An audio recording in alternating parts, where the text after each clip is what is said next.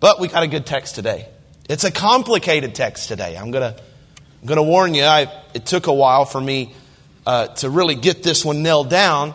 The topic is obvious. The theme of James 5 verses 13 through 18 is obvious because at least 7 times he mentions the word prayer. So the theme of prayer just pops out of the pages, but there's some difficult things in these verses that I hope to study and help you understand as God has helped me to understand this past couple of weeks. I want to read it at large, verse 13 through 18, and then we'll jump in together. The Bible says, "Is any among you afflicted?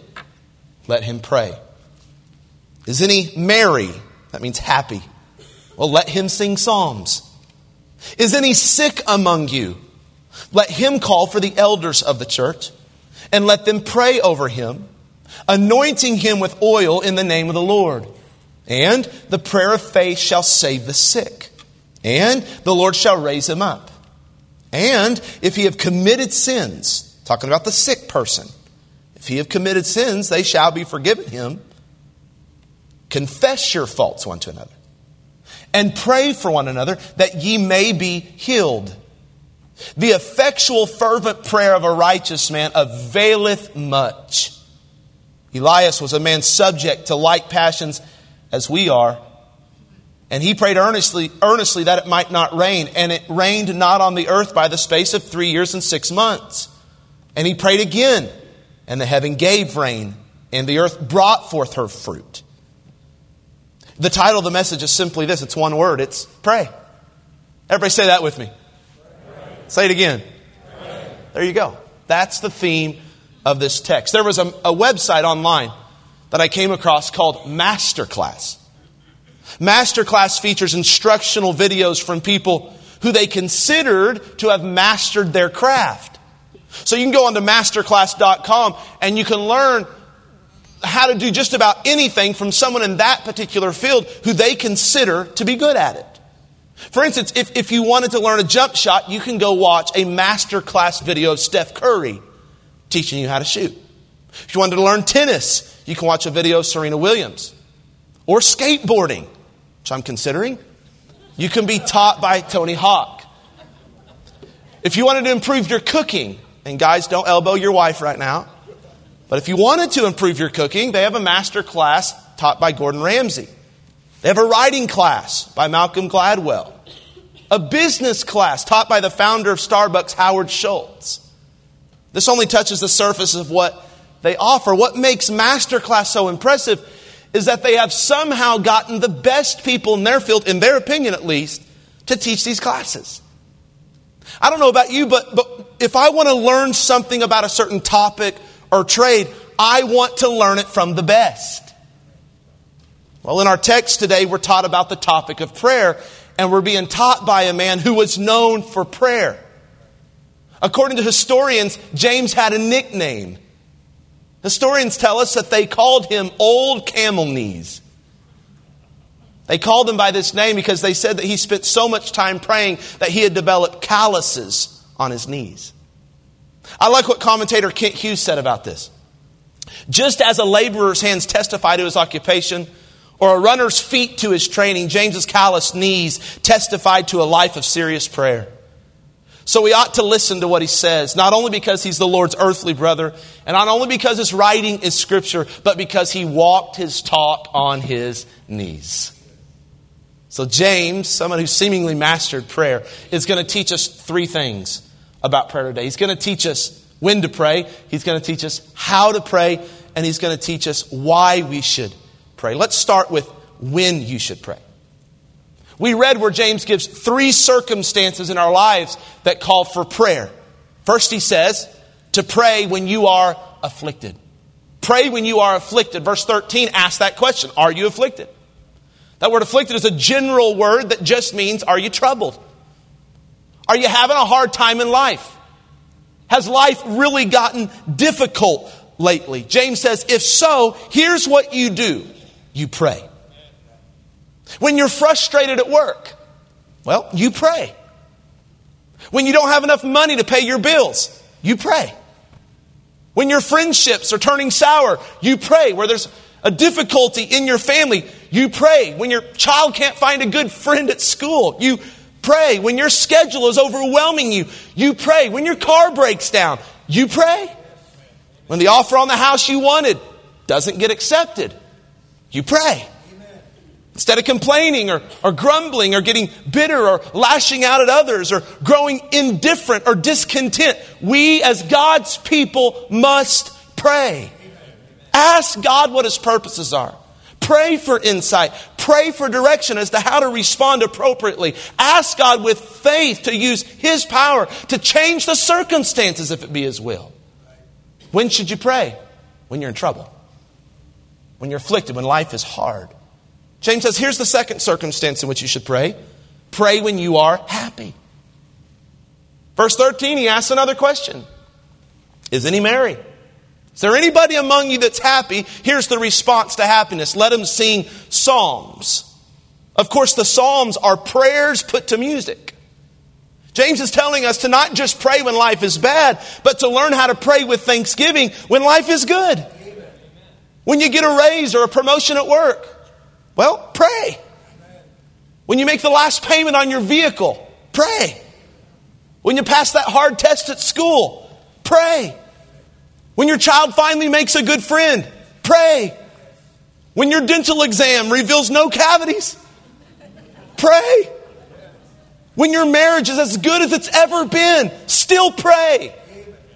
When your neighbor who owns the cat who keeps coming into your yard finally moves away, or better yet, when the cat stops breathing, pray.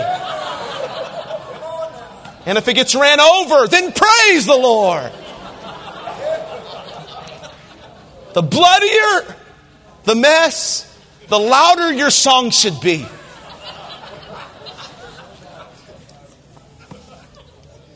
Y'all with me today?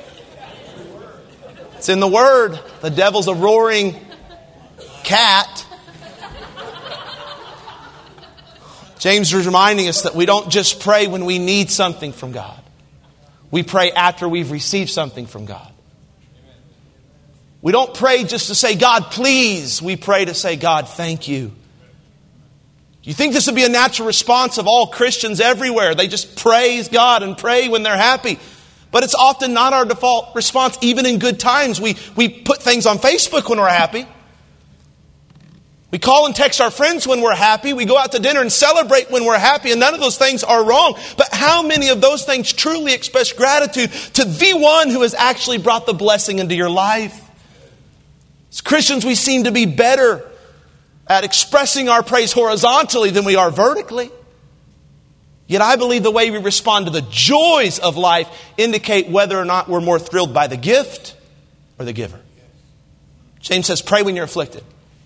Pray when you're happy. He gives one more circumstance in which you should pray, or should I say when you should ask others to pray for you. I want to read verses 14 through 16 because this is where the text gets complicated. He said, is any sick among you? Here's what you do. Let him call for the elders of the church and let them pray over him, anointing him with oil in the name of the Lord.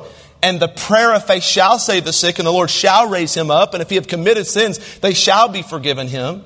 So confess your faults one to another and pray for one another that ye may be healed. Here's a third circumstance in which you should pray. Pray when you are sick. This little section of the text requires some explanation and study together this morning because it's become the center of debate in church history.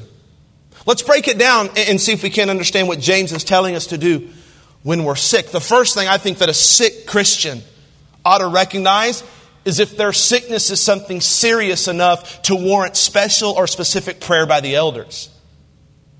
As a disclaimer here, I think that a Christian should always feel comfortable asking their pastors to pray for them. I get texts on a weekly basis, Pastor, pray for me. I want you to know very clearly that is never a bother to me. I delight in those texts. I write them down instantly. Most of the time when I get those texts, I stop what I'm doing and I pray in the moment. But James seems to be talking here about something more serious. I don't want to demean common sicknesses, but I want to be clear. Should a Christian have strep throat or the stomach bug, they can ask for prayer, but probably shouldn't call the elders of the church to come to their living room, rub some oil on their throat or on their belly, and offer a prayer of faith so they won't die. Right? Now, some of you think strep throat's going to kill you. I promise. I don't think it will. I'll pray for you, but I'm not going to rub oil on you. James is talking about situations here, I think, implied in the text, where someone is seriously ill. He said this person needs to be raised up, needs to be saved or delivered from this, what seems to be a life-altering, at least debilitating illness where they can't even go to the elders. They got to call the elders to come to them. The Greek word for sick means weary, worn down, exhausted. It seems to picture an individual who can barely go on anymore because of this sickness or this disease. So if you face this kind of serious sickness and you recognize it's serious and life-altering, you should consider calling the elders of the church to come and pray over you. Who are the elders? Well, it's who we call pastors. Something else I can help with? I just asked Siri what the elders were and she told me. She was wrong. I'm preaching. Unbelievable. We don't use the word elder. We use it synonymous with the word pastors. And what you need to notice, and we don't need to be scared of, is that the word elders is plural. So it's referring to more than one pastor in a church, and that is all through the New Testament. Church of Antioch, Church at Jerusalem, Church at Philippi, Church at Ephesus, all had a plurality of pastors. And that's how I view our pastoral staff, as elders. I'd even heard me calling them occasionally by the name Pastor David, Pastor Tanner, or Pastor Sid. That doesn't mean you have to call him that, but you can, and here's why. I'm not the only pastoral leader in our church, and I shouldn't be. I have the role of being the lead pastor and perhaps the primary preaching pastor, but I can't pastor this flock all by myself. Nor should I be the only one making decisions for this flock. That's dangerous because I get it wrong. A plurality of good, qualified pastors is healthy for both the church and for me. Our pastoral staff should not be viewed as just hourly wage earners who do menial tasks that I don't have time to do because I'm doing the important stuff. Like some type of pastors in waiting. No, they are pastors. They are shepherds of a portion of the flock or a portion of the ministry that I entrust them to lead and guide and manage. So while I've been entrusted by Fellowship Baptist Church to be the lead pastor in terms of the direction and the overall leadership, our pastoral staff members are hired and entrusted to be an extension of my leadership to the church, and they should be viewed and treated by the church as such. This is who a seriously ill believer should call to come pray over them, the elders. But then James talks about the elders anointing the sick person with oil. What's this all about? Well, there are multiple options as to how to interpret this practice. It's really the only place in Scripture where this practice is mentioned in such detail. So we have to consider all the options as we come to our own conclusions. One way to interpret this would be that the elders use the oil for medicinal purposes. If you study it, there were some oils in this day used as medicine. I don't personally believe that's what's happening here. I won't split hairs with you if that's what you believe, but I don't believe that's what's happening here because the elders weren't doctors. If a seriously ill person called elders to their bedside, it wasn't going to be probably for medical purposes. Specifically in this text, it's for spiritual purposes, primarily for prayer.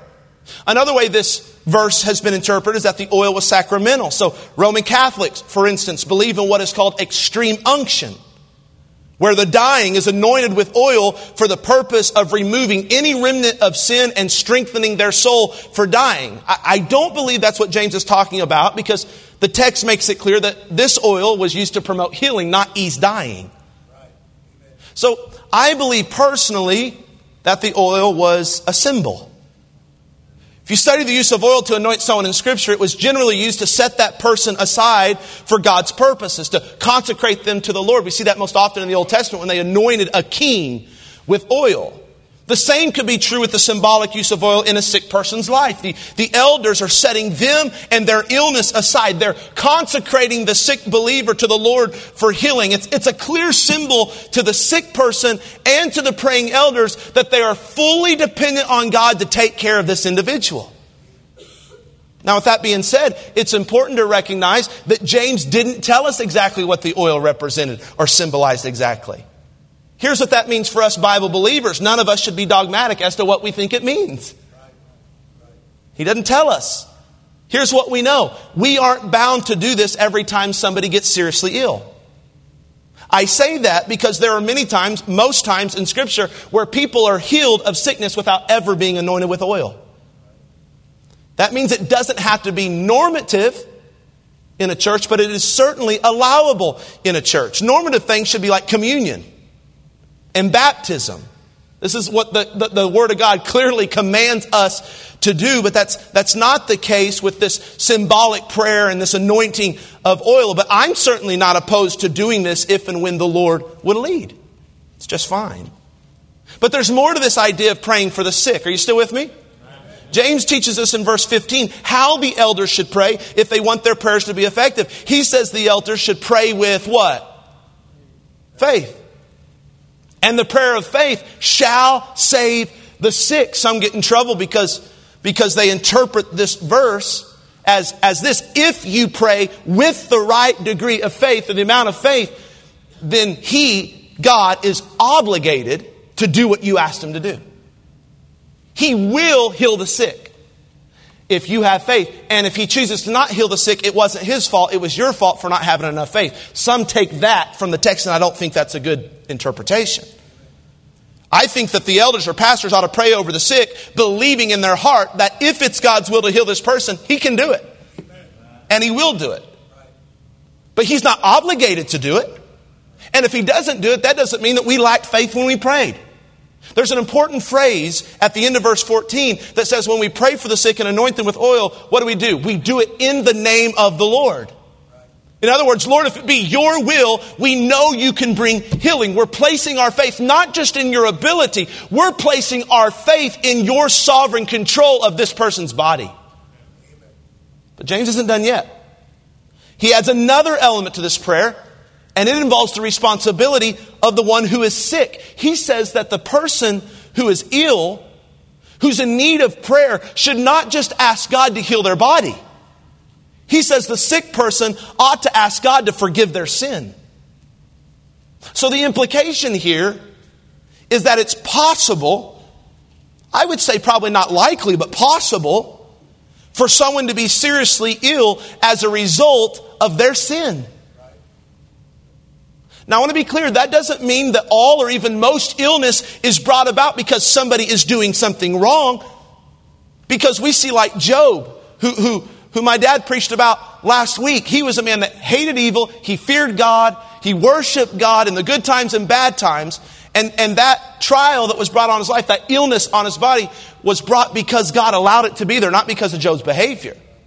The Apostle Paul, who was probably the greatest ministry, church planter and missionary to ever walk the face of the earth, got some type of debilitating ailment, some type of thorn in the flesh, as he called it, that he begged God to remove, and God wouldn't. And it wasn't because he was an unrighteous man. Yet we go to the book of Corinthians, and we see how the believers in the church of Corinth were taking communion while at the same time living in unconfessed sin. While at the same time getting drunk while taking communion. And what did God do to those believers? He caused them to be sick. Some of them even died. So that means there's a possibility that illness is the result of God chastising sin. Which means this, the person who is seriously ill would be wise to use their illness as an occasion to search their own heart and their walk with the Lord. Should they desire healing of their body, but not desire holiness in their life? That's a good chance their prayer for healing will not be answered. Because it's possible their root problem is not their illness, but their sin. To sum up what James is saying, should a believer become seriously ill, they could request from the elders of the church to have a time of special prayer for them. Should the pastors feel led by the Lord to include the symbolic anointing of oil with the prayer of faith, they should do so and desire to symbolize their dependence and the sick person's dependence upon God for divine healing, should it be in His sovereign will to do so. Does everybody understand? I did my best to explain it. You can tell me where I got it wrong after the sermon. Here's the bottom line. You should pray when you're afflicted. You should pray when you're happy. And you should pray when you're sick. The rest of the sermon goes quick. How should we pray? Look at the end of verse 16. The effectual fervent prayer of a righteous man availeth much. He tells us we should pray in two ways. Number one, you should pray righteously. Effectual fervent prayer of a righteous man. It's important to understand, watch here, that a righteous person doesn't mean a super saint. Doesn't mean an elder or a pastor or a deacon or a missionary. A righteous person means someone who is simply in right standing with God. What does that mean? Well, it means first of all that the person is saved. They're forgiven of their sin. If you want your prayers to be effective, you first need to be made right with God through Christ in salvation. But it also means living a righteous life. The psalmist said this, if I regard iniquity in my heart, the Lord will not hear me. A righteous person is, of course, not someone who is sinlessly perfect, but someone who is simply walking with God, caring about what God cares about, trying their best to honor and glorify and obey Him, confessing and repenting and fighting off their sin. It's not, if that's not the way in which you're living, listen, you shouldn't expect for your prayers to be very effective. You don't have to be perfect. You need to be saved. If you want your prayers to be effective, you need to be walking with the Lord. Then James says this, pray fervently. The effectual fervent prayer of a righteous man availeth much. Pray with persistence. Pray with urgency. Pray with energy. Pray with faith. Pray with regularity. Jesus speaks of this in several parables in the Gospels. He taught His disciples to ask and then seek and then knock. And the idea was that His disciples would pray and then they would pray again and then they would pray again and then they would pray again. They would ask and they'd ask again and ask again and ask again. They would knock and they would knock again and they would knock again until God answers. The best part about those parables is that Jesus taught that God, unlike a grumpy parent, actually delights in the continual, fervent asking, seeking, and knocking of His children. My son asks for the same thing twice. He gets on my nerves. But not our Heavenly Father. He loves it. I believe one of the most common reasons for people not getting their prayers answered is because they don't persist in fervent prayer. They give a token prayer or two, but nothing fervent. They ask everyone around them to pray for them, but they never pray consistently for themselves. Many people just quit too early because they get impatient with the Lord. Can I encourage you today? Keep on praying. Hey, you keep praying for healing in your body if that's what you need today. Keep praying for your marriage to be restored. Keep praying for your son or daughter to come back to church. Keep praying for your friend or family member or co-worker to get saved. Keep praying for God to bless your business. Keep praying for God to reconcile that relationship that you lost. Don't stop praying. Pray fervently. Pray righteously. That's how you should pray. And you should pray that way when you're afflicted. You should pray that way when you're happy. You should pray that way when you're sick. And then notice how James closes the text. I love this point. Look at the end of verse 16 again. The effectual fervent prayer of a righteous man availeth much. Why should you pray? Here's why. Because prayer works. It's that simple. It works. So James goes on in verse 17 and 18. We read it earlier. And he uses the example of the Old Testament prophet Elijah to prove that prayer is powerful and it's effective. It accomplishes much. He said Elijah prayed earnestly and fervently that it wouldn't rain, and his prayer worked. Then he prayed again 3.5 years later that it would start raining, and it started raining. His prayer worked. Unless you think, church, that Elijah is in a separate, more special category of prayer warriors because he was an Old Testament prophet, James says this at the start of verse 17, Elijah was a man subject to like passions as we are. Let this encourage you. Elijah faced loneliness like we do. He isolated himself when he was discouraged like we tend to do. He got scared and tried to run from his fears like we do. He got deeply depressed and even suicidal like we do. He doubted God like we do. He got angry like we do. He exaggerated his problems like we do. He was just an ordinary sinner like us, but he was a righteous man who tried his best to serve God. He prayed with a sense of fervency and persistence and faith, and his prayers were powerfully effective. Pastor, why should I pray? It's simple. Because prayer gets the job done. Preparation for the closing of the message, I reached out on Facebook to solicit some testimonies of how God has answered prayer in people's lives. There's way too many to mention. There's well over 30 people that responded.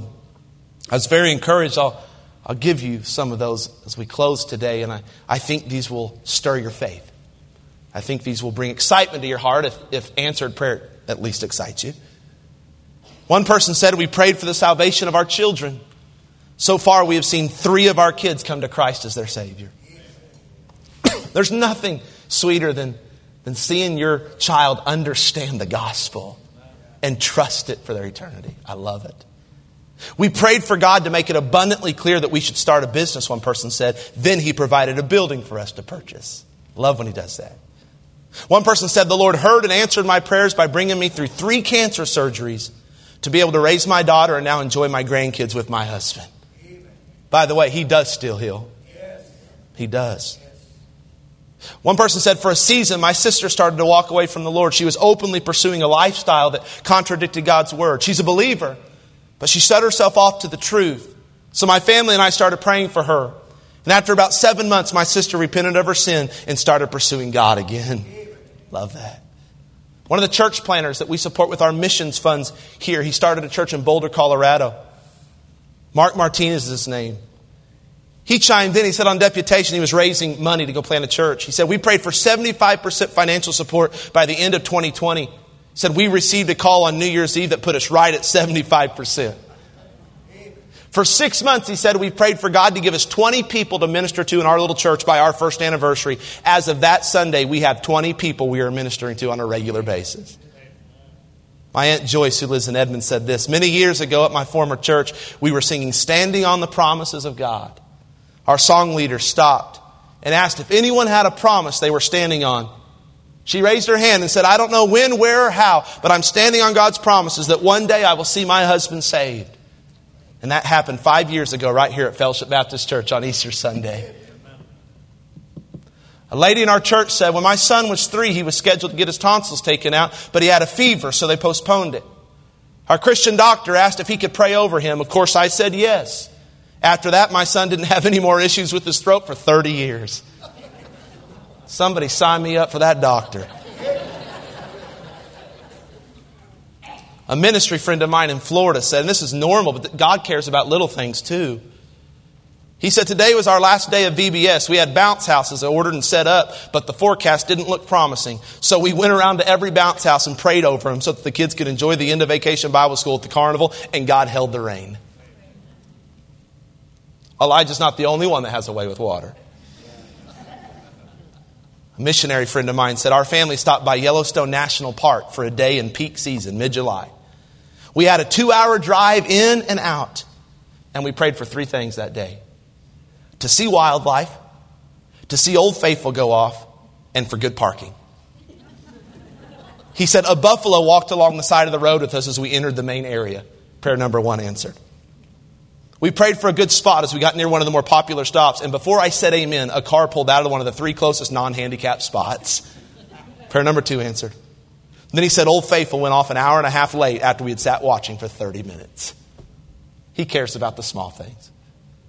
Several couples testified. One said, we prayed for many years for the Lord to bless us with children. Little did we know that God had 3 precious kids waiting for us to adopt. Another couple said God gave them a child after 11 years of praying. Another parent said they were struggling with fertility. So they started praying and they had quadruplets. Another mom said the doctor told her it was a slim possibility to ever have children, and they've had 2 since. A teacher in our church said, I have a specific student that I prayed for throughout much of the first semester of the school year this year. I prayed that he would catch a burden and a desire to attend church. He started riding our bus in February and hasn't missed many services since. He even makes sure his siblings attend. A preacher friend of mine in New York wrote this. When I had COVID in August 2020, I developed blood clots in my lungs. The meds I needed, Eliquis, were $600 a month, and I have no prescription coverage with my insurance. I was supposed to take them for 6 months.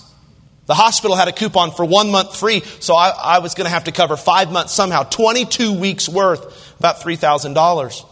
We prayed a couple days about how we would afford this, and then I had a relative text me who knew about my condition. She works for a doctor's office and asked me what the name of my medication was. I told her. And she said, let me check with my boss, the doctor who's a Christian, and see if we have any samples of that in our office. She asked the doctor, to which the doctor replied, oh no, that's really expensive. We rarely carry any samples of that. But feel free to check the sample cabinet and then send John whatever we have. Here's the amazing part. When she checked the cabinet, they had exactly 22 one-week samples of Eliquis. Not 21, not 23, 22. Exactly 5 months' worth in their sample cabinet. His relative started crying and the doctor was dumbfounded. Can I give you one more? It comes from a friend in Oklahoma City, a single mom. She said, an unwanted divorce forced me to become a single mom. I prayed 10 years ago that God would give me complete direction and wisdom raising a 6-year-old and an 11-year-old. I bargained with God, made promises with God, and suggested many different outcomes to God. However, the most important aspect of these last 10 years has been earnestly praying to the Lord on behalf of my 2 kids. I asked for divine help keeping these 2 in church and plugged into the youth group, guidance from God for loving Him, and a genuine devotion to serve others. She said, I can say with confidence that earnest prayer made the difference between wayward children and children that now love the Lord in spite of my marriage failure. God is good, she said, faithful and true. You get the point? Prayer gets the job done. Prayer works. Prayer is powerful. It changes things. It changes people. It changes you. That's why the message is so simple. Pray. Just pray. And then what I do, Pastor? You pray again. And then what? Pray again. And you ask again, and you seek again, and you knock again. You pray, pray, pray. Pray when you're afflicted. Pray when you're happy. Pray when you're sick. Pray fervently and pray righteously. Then sit back and watch how God will respond powerfully to your prayer in His perfect time according to His sovereign will, because prayer works. Have you stopped praying today? For whatever reason, you don't believe it works. You just have stopped the discipline in your life. You're upset at God for giving you the answer you didn't ask for. If you've stopped praying today for something that only God can touch, then here's the message. Start praying again.